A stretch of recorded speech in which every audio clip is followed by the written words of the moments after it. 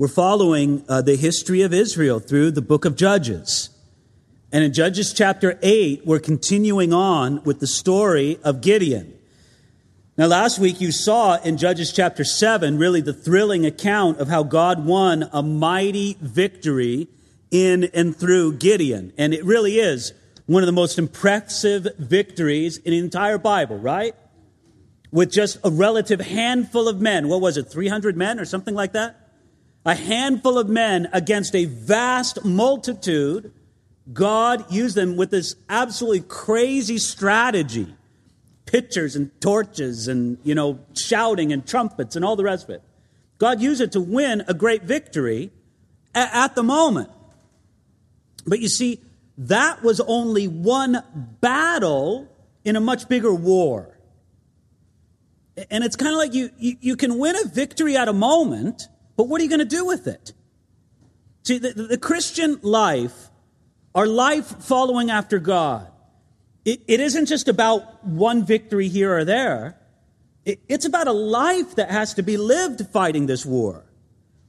Al Davis, the famous football owner, who I guess passed away recently, right? He was famous for this phrase for the Oakland Raiders, right? Just win, baby. That was it. Just win. That's the only...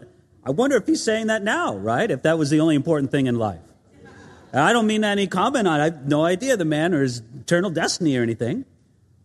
But that mentality, that the only thing important is winning.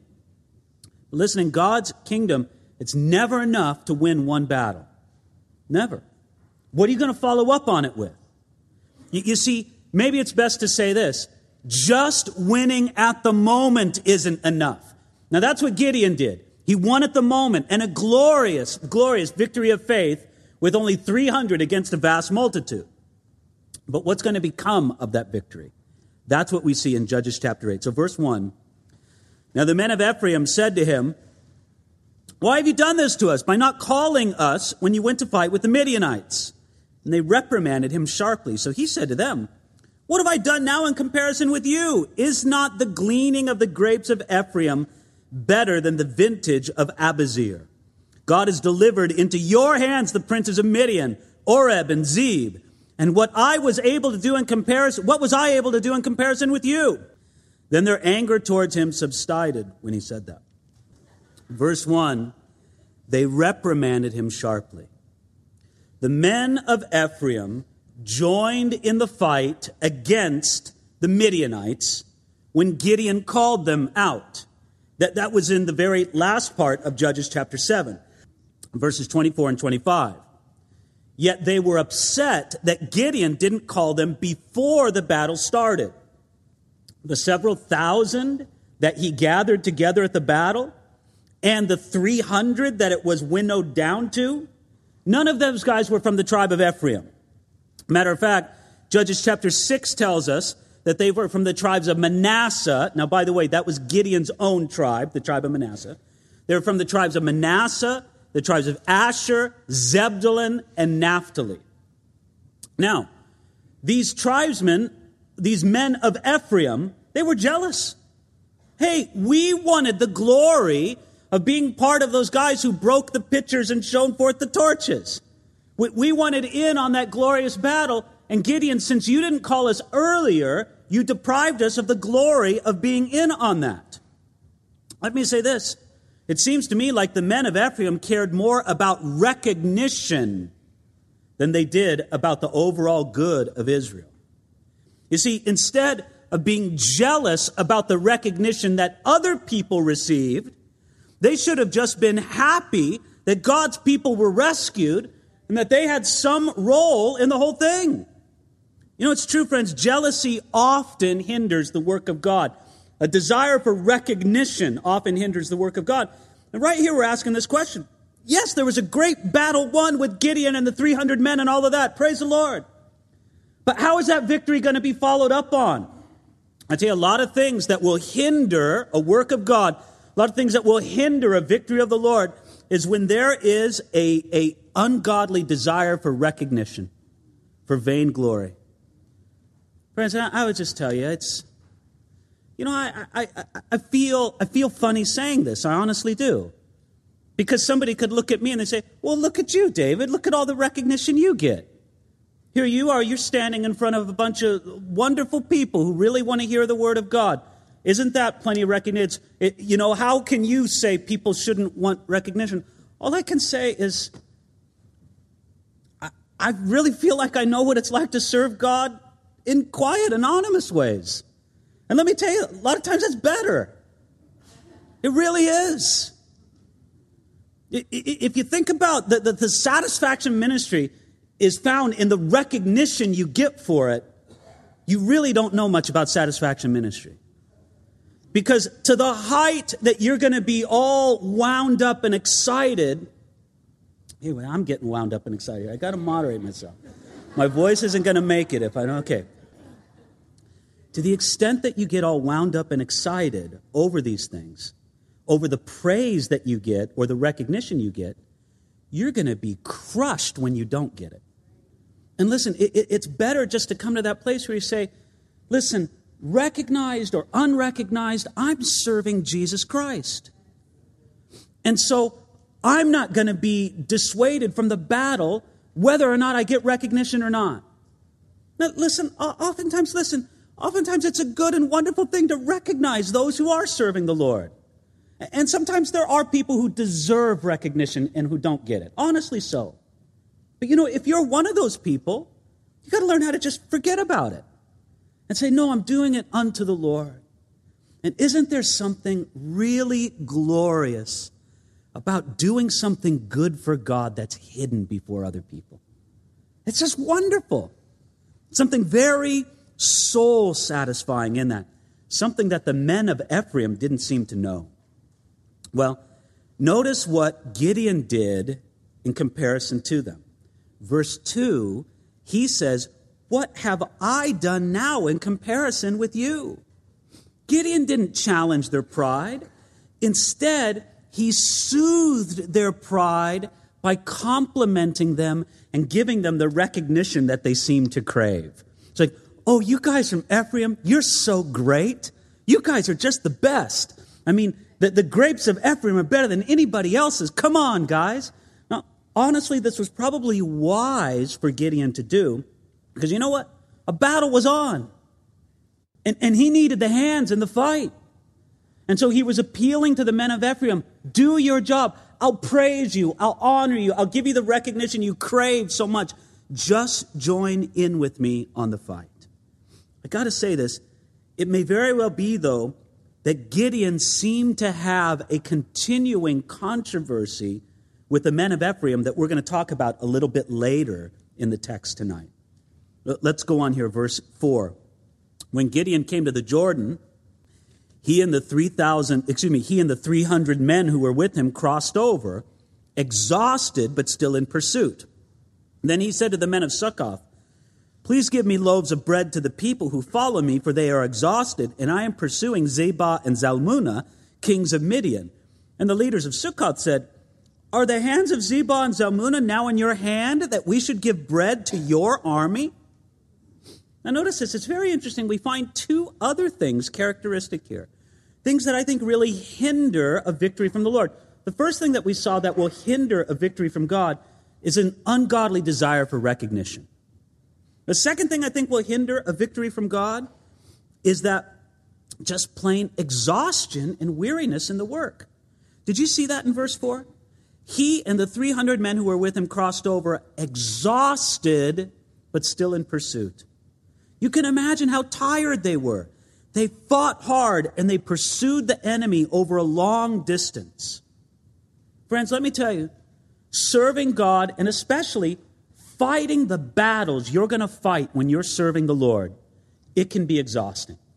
It can drain everything from you.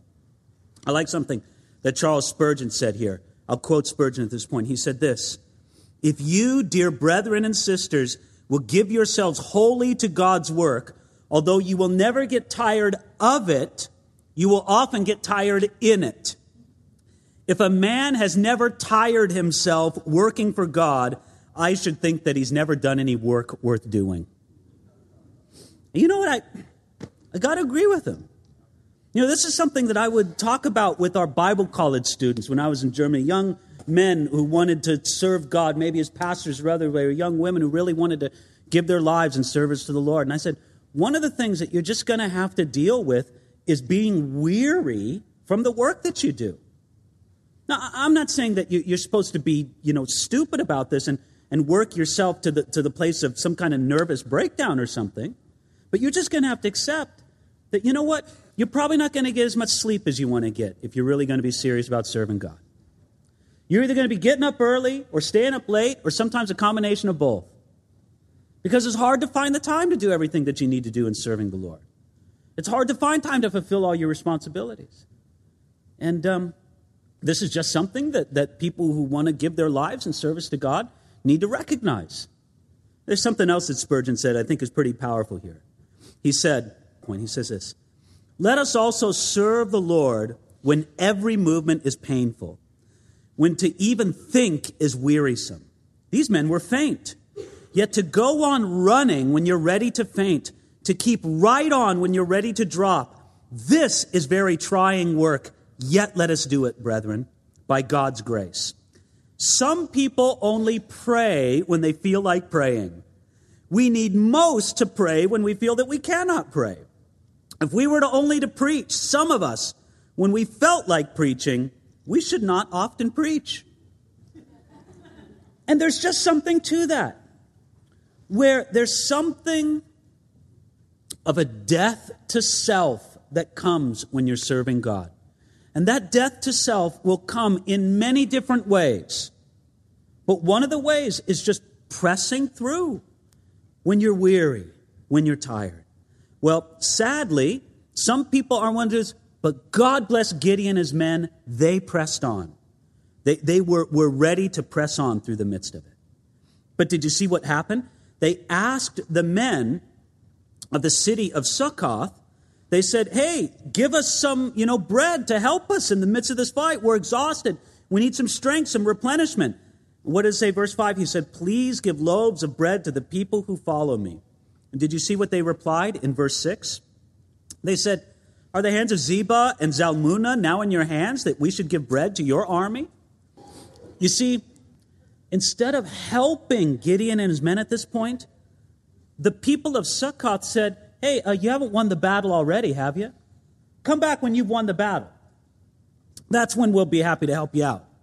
Now listen, friends, they needed the help. They needed the help before they won the battle, did they not? That was the critical time. That was the critical point. And it was to the everlasting shame and the very soon disadvantage of the men of Sukkoth, as we're going to see, that they did not help them in this time. By the way, in my mind, that's sort of a third hindrance to fulfilling God's victory, dealing with a lack of generosity and support. We should be more generous and helpful to those who are doing the work and fighting the battle. But another question is, are you going to continue on and fight, though other people who should be helping you aren't? I mean, that's exactly what Gideon had to deal with. Can't you imagine that Gideon would have felt like giving up? Man, we're doing the hard work of fighting the battle. We're fighting on behalf of the people of Israel against the Midianites. And what's happening? The people of Sukkoth are not helping us at all. My friends, Gideon had to have that determination.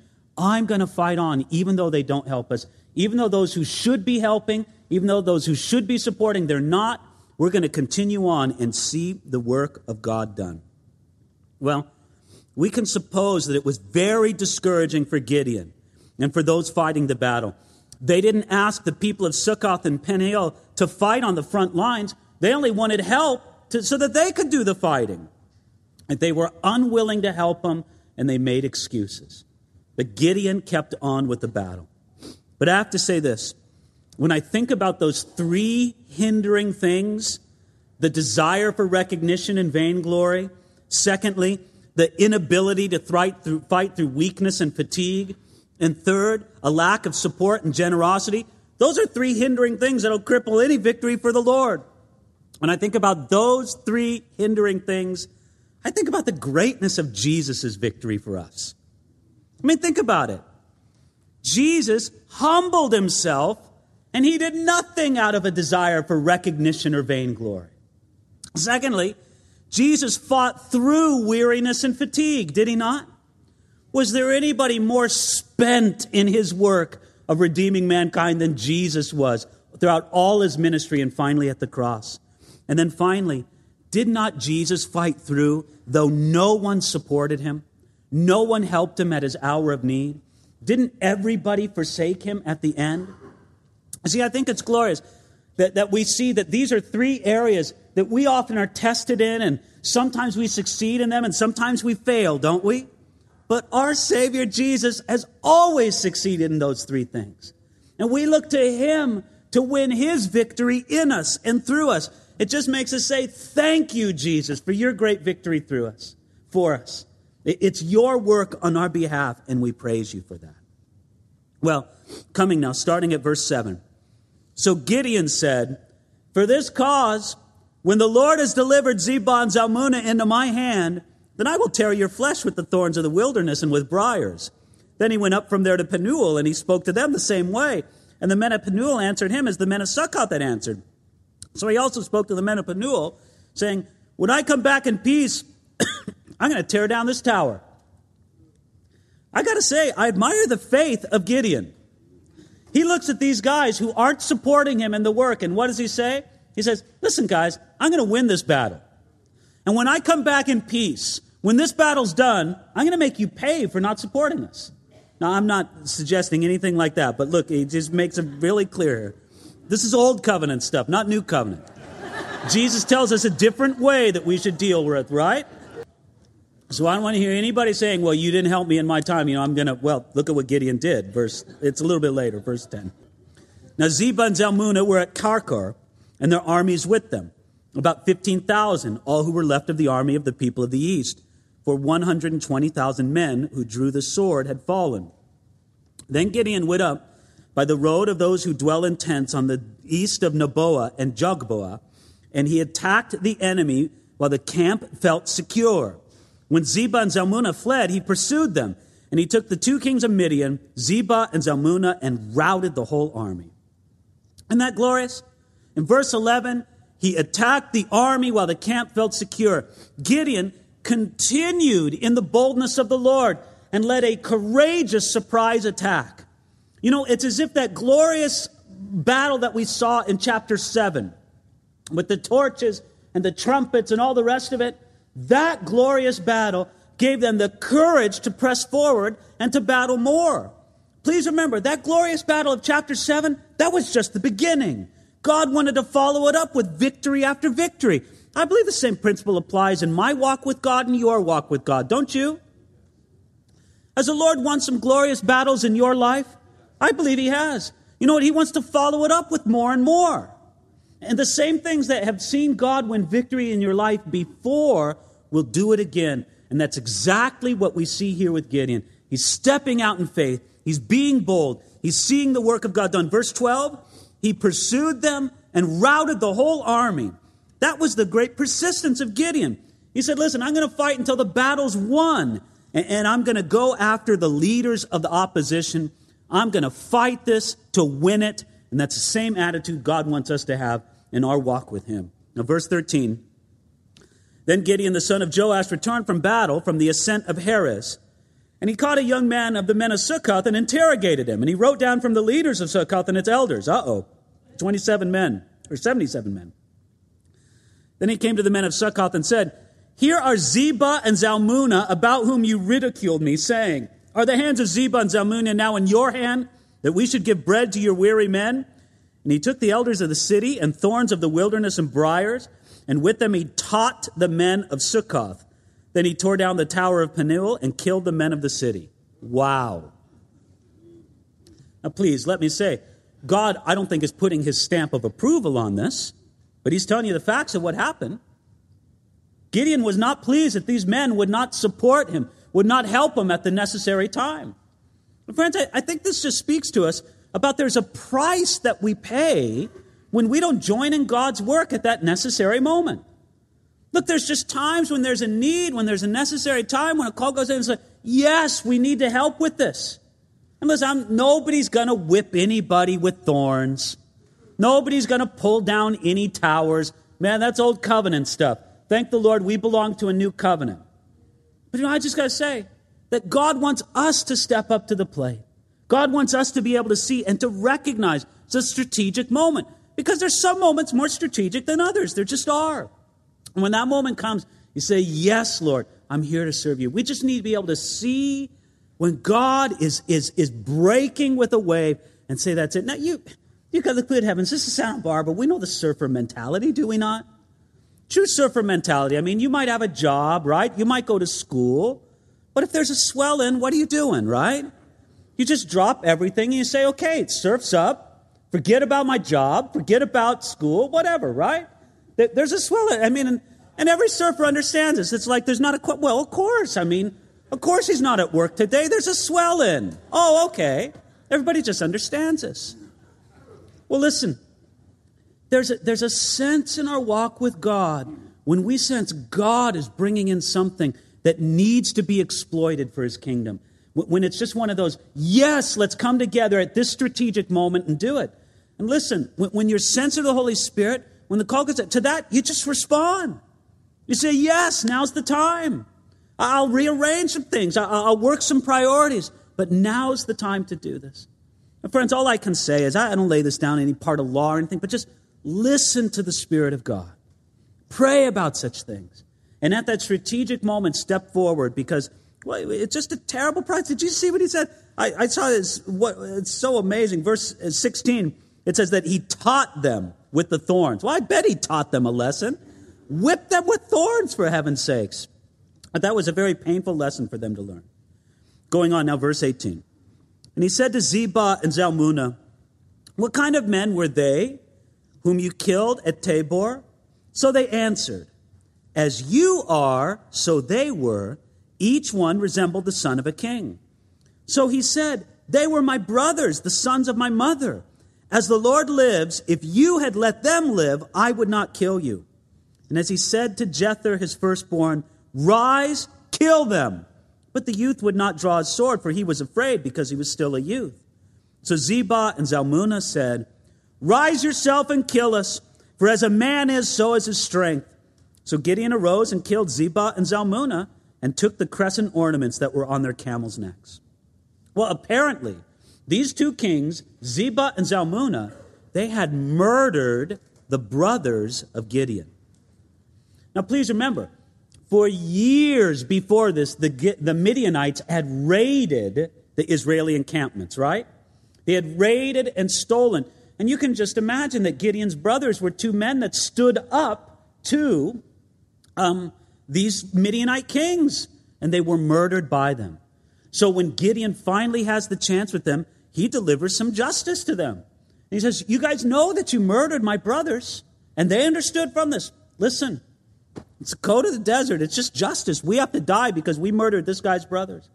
And poor Gideon's son, right? He couldn't do it. Couldn't bring himself to do it. He was just a youth. You can imagine what a difficult thing it would be for a youth to draw his sword and actually kill. I mean, listen, killing with a sword isn't like shooting a guy with a firing squad, right? Killing a man with a sword, you got to get right up close and personal and do some real cutting. I mean, it's a brutal thing. The youth couldn't do it. And Zebah and Zalmunna, verse 21, rise yourself and kill us. They knew what they deserved. So they said to Gideon, go ahead, you do it. And they took their punishment. Now, that was the end of the battle.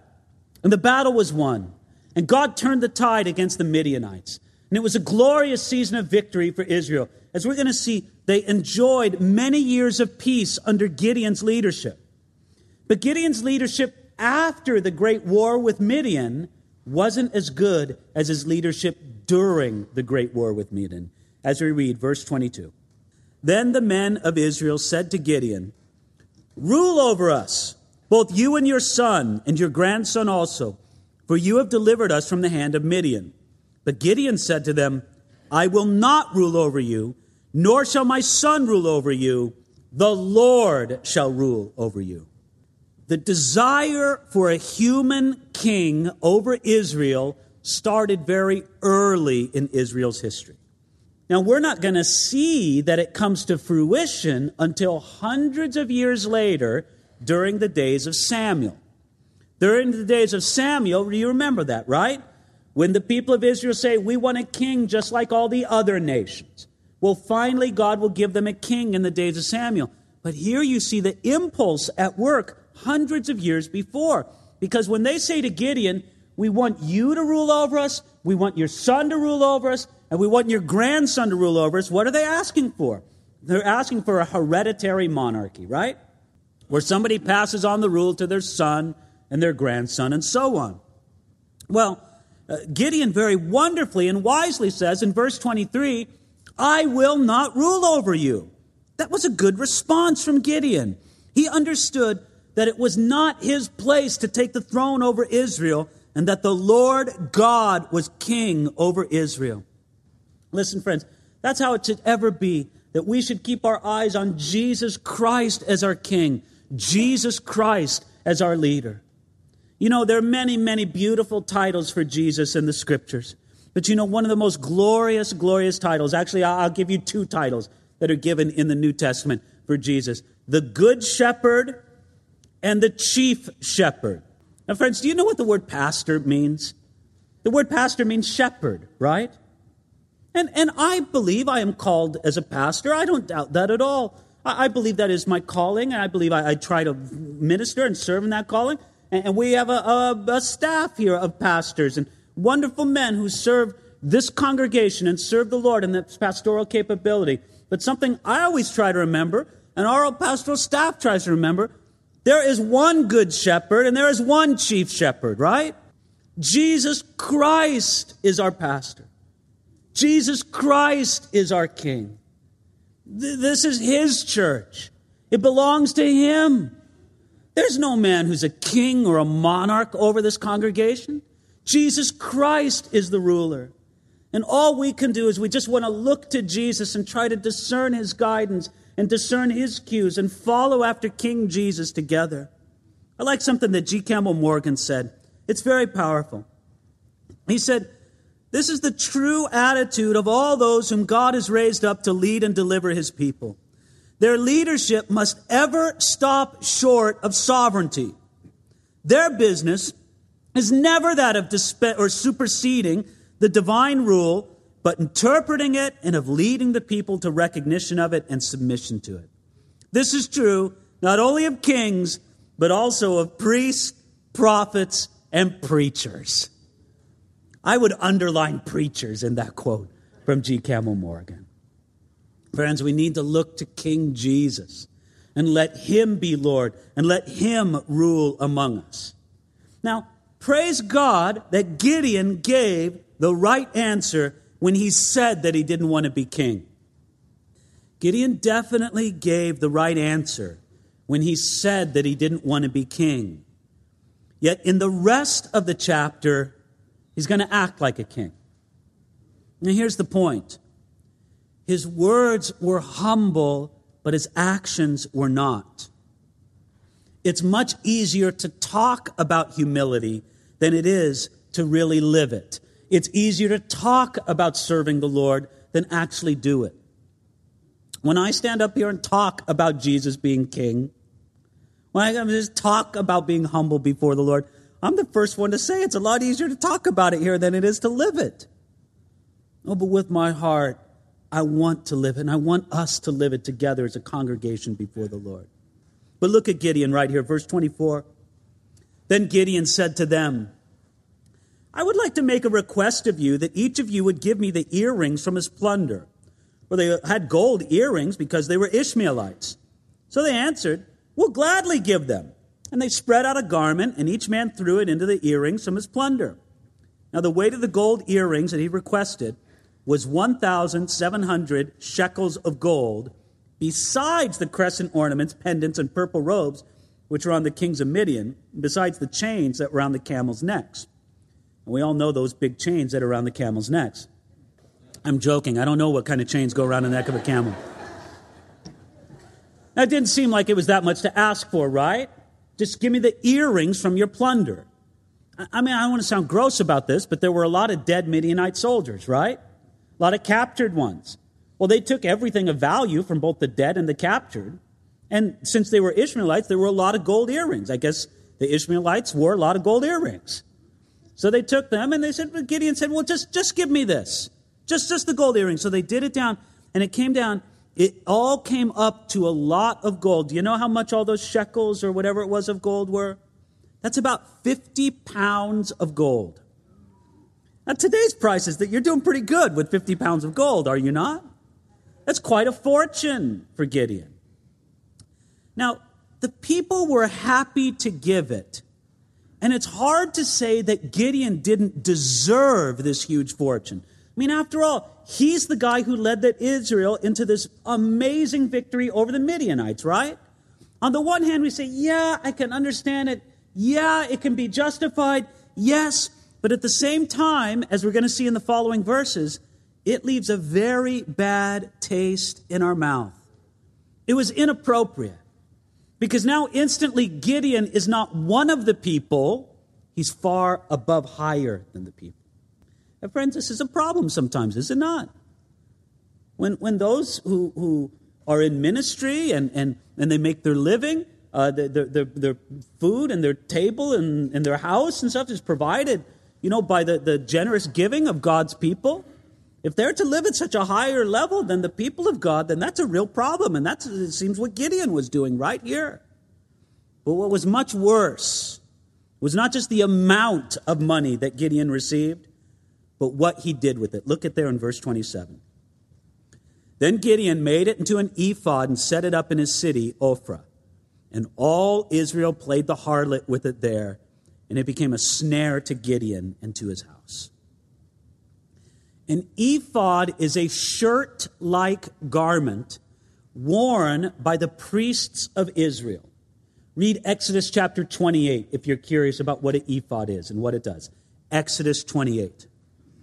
Now, what Gideon did was obviously wrong, and it's not immediately apparent why Gideon did this. The only thing I could say was, first of all, he obviously had too much money on his hands, right? If you have the money to make a golden ephod that people are going to treat like an idol, you got too much money. So that was when he had the opportunity from the money. But secondly, I would say that this was a manifestation of his ongoing controversy with the men of Ephraim. Remember at the beginning of the chapter how Gideon was going at it with the men of Ephraim? How they weren't getting along and they were arguing back and forth and they were being all, well, we want the recognition and the credit. And Gideon was like, well, just join in with me in the battle. He was battling back and forth with the men of Ephraim. Well, friends, at this time, the tabernacle of God with the altar of God and the Ark of the Covenant and all of the rest, it was in Ephraim. It was at the city of Shiloh, and Shiloh is in the territory of Ephraim. It may very well be that what Gideon was doing was setting up a rival shrine in the territory of Manasseh because he didn't like people going to Ephraim to worship God. That's the nearest thing of a reason that I can give that why Gideon would do this. And it was bad. And so it says right there, it's very painful in verse 27 to read these words. All Israel played the harlot with it there. The people of Israel enjoyed this idolatrous worship. The beautiful and the expensive ephod became a snare to Gideon, to his family, and to all of Israel. Now listen, I don't have any doubt that ephod was beautiful to look at. Can you just picture it there? There it is in a nice, well-lit tent, and it's lifted up, and it's gold, it sparkles, and maybe it has some artistic paint and surroundings on it. And everybody looks at the ephod and they go, ooh, isn't this glorious? And then maybe some priest comes and he puts the ephod on. And everybody says, ooh, isn't he beautiful in the ephod? And look at him offer the sacrifice and all the rest of it. Friends, artistic beauty has a way of impressing us and giving a sense of awe, but it isn't always a godly impression of awe. Many times, artistic beauty can distract our focus from the Lord. You see, in contrast to this ephod, God commanded that his altars be made of unfinished stone. Do you realize that? It's in Exodus chapter 20, verse 25. God says, I want you to make my altars out of rough stone. Do you know why? Because God didn't want anybody to be thinking that there he is at the altar, there's the priest offering the sacrifice at the altar. God didn't want anybody looking at it and go, that is the most beautifully carved altar I've ever seen in my life. Look at the skill of the stone carver. Oh my heavens, the artist, that's just gorgeous. Now, even though there is a place for art, is there not? Even though God wants to lift us up, I think God is for artistic beauty and expression. But what he's saying is, in my worship, the focus needs to always be on me. And whatever artistic expression there is, whatever expression of beauty there is, it needs to be used to draw focus to the Lord and not to distract away from him. Now listen, Gideon as a man, he was remarkably obedient. I don't know if I've ever been as obedient in my life as Gideon was to go out and do what he did at the Battle of Midian. Gideon was filled with faith. I don't know if I've ever had the faith that Gideon had to go up there with a bunch of the guys and, bang a pot and put out a torch and yell the sword of the Lord and Gideon. That's faith. But listen, what Gideon had with his obedience and his faith in that extreme moment of battle did not necessarily carry over to a daily life with God. It seems like with Gideon, the routine of daily living was a greater test of his character than the extreme moment of battle. And friends, this is true for many people. Well, I don't know. I'll just use this example. You go out on a missions team, on an outreach team for a missions trip. Boy, we would see this at the Bible college all the time, right? Every semester we'd send out outreach teams. We'd send us some crazy places. We sent outreach teams to Iraq. We sent outreach teams to other just crazy places, Rome, and they got their vans stolen and pickpockets and all the rest all the time. It was real steps of faith to go out and do these things. And you see God and you just trust God in that moment of extreme battle, right? And you see God do amazing things in the midst of the battle. Praise the Lord. And it's just wonderful. You come in, it's just an amazing high. But you find it so hard to walk with God every day at your job or at the school or in the neighborhood, whatever it would be. In the extreme moment of battle, you rise to the occasion. Yes. But in the daily routine, it's so easy to forget about God. Friends, I recognize myself in this. Does anybody recognize yourself in this? It's like, oh, Jesus, help us. Gideon could do so wonderful in that extreme moment of battle, but where he had his great difficulty, what was just in the daily routine afterwards. And this is the truth for many of us. Well, it got worse for Gideon. Look at verse 28. Thus Midian was subdued before the children of Israel, so that they lifted their heads no more. And the country was quiet for 40 years in the days of Gideon. Praise the Lord, right? Now go on. Then Jerubbaal, the son of Joash, went and dwelt in his own house. Gideon had 70 sons who were his own offspring, for he had many wives.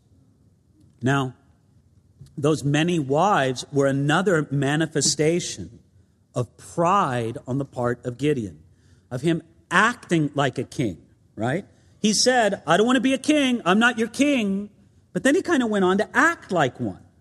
And is taking a harem and having 70 sons. That's another manifestation of it. For in those ancient cultures, having that many sons and such and having that many wives, as much as anything, it was a manifestation of the idea that I'm so wealthy and I'm so influential that I can support this many people and I am a great man who can do this. Now, some people wonder about polygamy in the Old Testament, and without going into an in-depth study, let me just lay it on you. The Bible does not specifically condemn polygamy in the Old Testament. Now, there is a specific command against polygamy in the New Testament. Do you know what that one is? Jesus specifically said it. Jesus condemned polygamy when he said, no man can have two masters. That's a joke. Do you get it? Come on, people. That's a good one. No, actually, the idealization for leadership in the church that a man should be the husband of one wife. In addition to that, Jesus emphasized in his teaching on marriage that a man should leave his father and mother and be joined to his wife, looking at Adam and Eve. Friends, how many wives did Adam have? One. And that's the ideal that's pointed for. And by the way, Jesus pointed out when he said, from the beginning was it not so? God gave them this pattern from the very beginning. Now, many people are upset at this. They say, then why doesn't the Old Testament, getting wound up again, why doesn't the Old Testament specifically condemn polygamy in stronger terms? I say, listen, you just look at polygamous families in the Old Testament.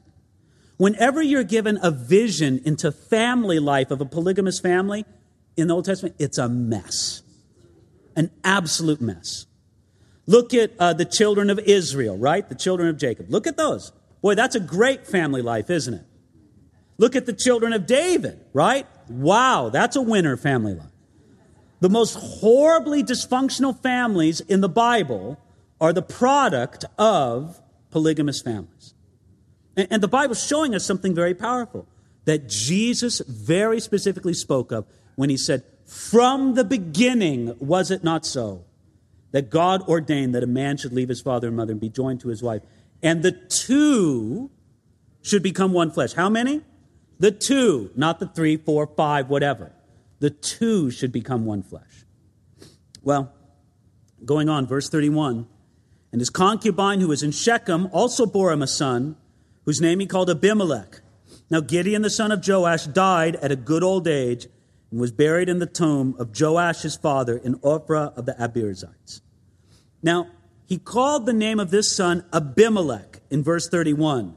The name Abimelech means, you ready for this? My father a king. Now please, Gideon.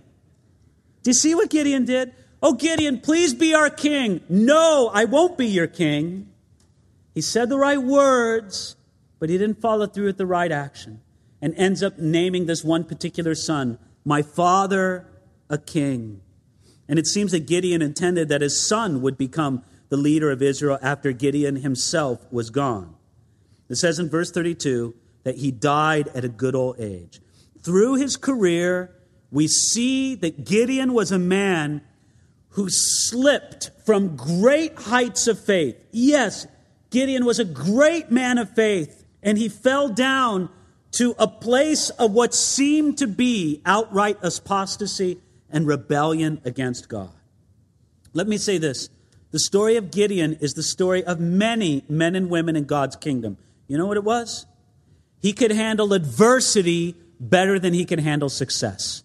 In the adversity of the trial, at the extreme moment there in the battle against Midian, he shined like a man of God. In the years of success following that, his heart was drawn more and more away from the Lord. Friends, let me tell you, it isn't enough for you to begin well with God. You must continue on throughout your whole Christian life. And Gideon, in his later years, had to look back to see anything done for God. All those works were in the past. No, I don't doubt that I'm speaking to people tonight. You've served the Lord. You've honored God. You live for his life. I'm just asking, how far back do you got to look to find anything for that? I hope you don't have to look. I hope you can look at their life right now and see a place where you're giving glory to Jesus Christ, where you're honoring him, where you're following hard after him, where it could be said of you, which could not be said of Gideon, you're finishing well in what God has given you to do. Listen, if you're off to a good start with your walk with God, wonderful, praise God. But a good start isn't enough. You need to continue on and finish well. Verse 33, so it was, and this is the sad aftermath, so it was, as soon as Gideon was dead, that the children of Israel again played the harlot with the Baals and made Baal Bereth their god. Thus the children of Israel did not remember the Lord their God, who had delivered them from the hands of all their enemies on every side, nor did they show kindness to the house of Jerubbaal, Gideon, in accordance with the good that he had done for Israel. It says that they made Baal Bereth their god. Do you know what Baal Bereth means? It means Baal of the covenant. Sad to say, in the up and down, in the progress and decline cycle that is so often characteristic of the book of Judges, in this period of decline, they look to Baal to be the god of the covenant for them. Friends, that's shameful. Baal can't satisfy. Ashtoreth can't satisfy. Only the Lord God can satisfy. So it's evidence that Gideon didn't finish well, and it just reminds us that even the best heroes of the Bible are flawed. Even the best heroes of the Bible needed a Savior. Even the best heroes of the Bible, by their need for a Savior and by their own flaws, they point us towards a perfect Messiah, Jesus Christ. Do you want to talk about finishing well? I don't think you can finish any better than it is finished. Isn't that the most outstanding finishing well that you could ever think of? And his finishing well, his it is finished. Friends, that is our salvation. That is our rescue. He is the captain of our salvation. And we just need to draw close to him and let him do his work of conviction and exhortation and encouragement in our hearts so we'll draw near to him.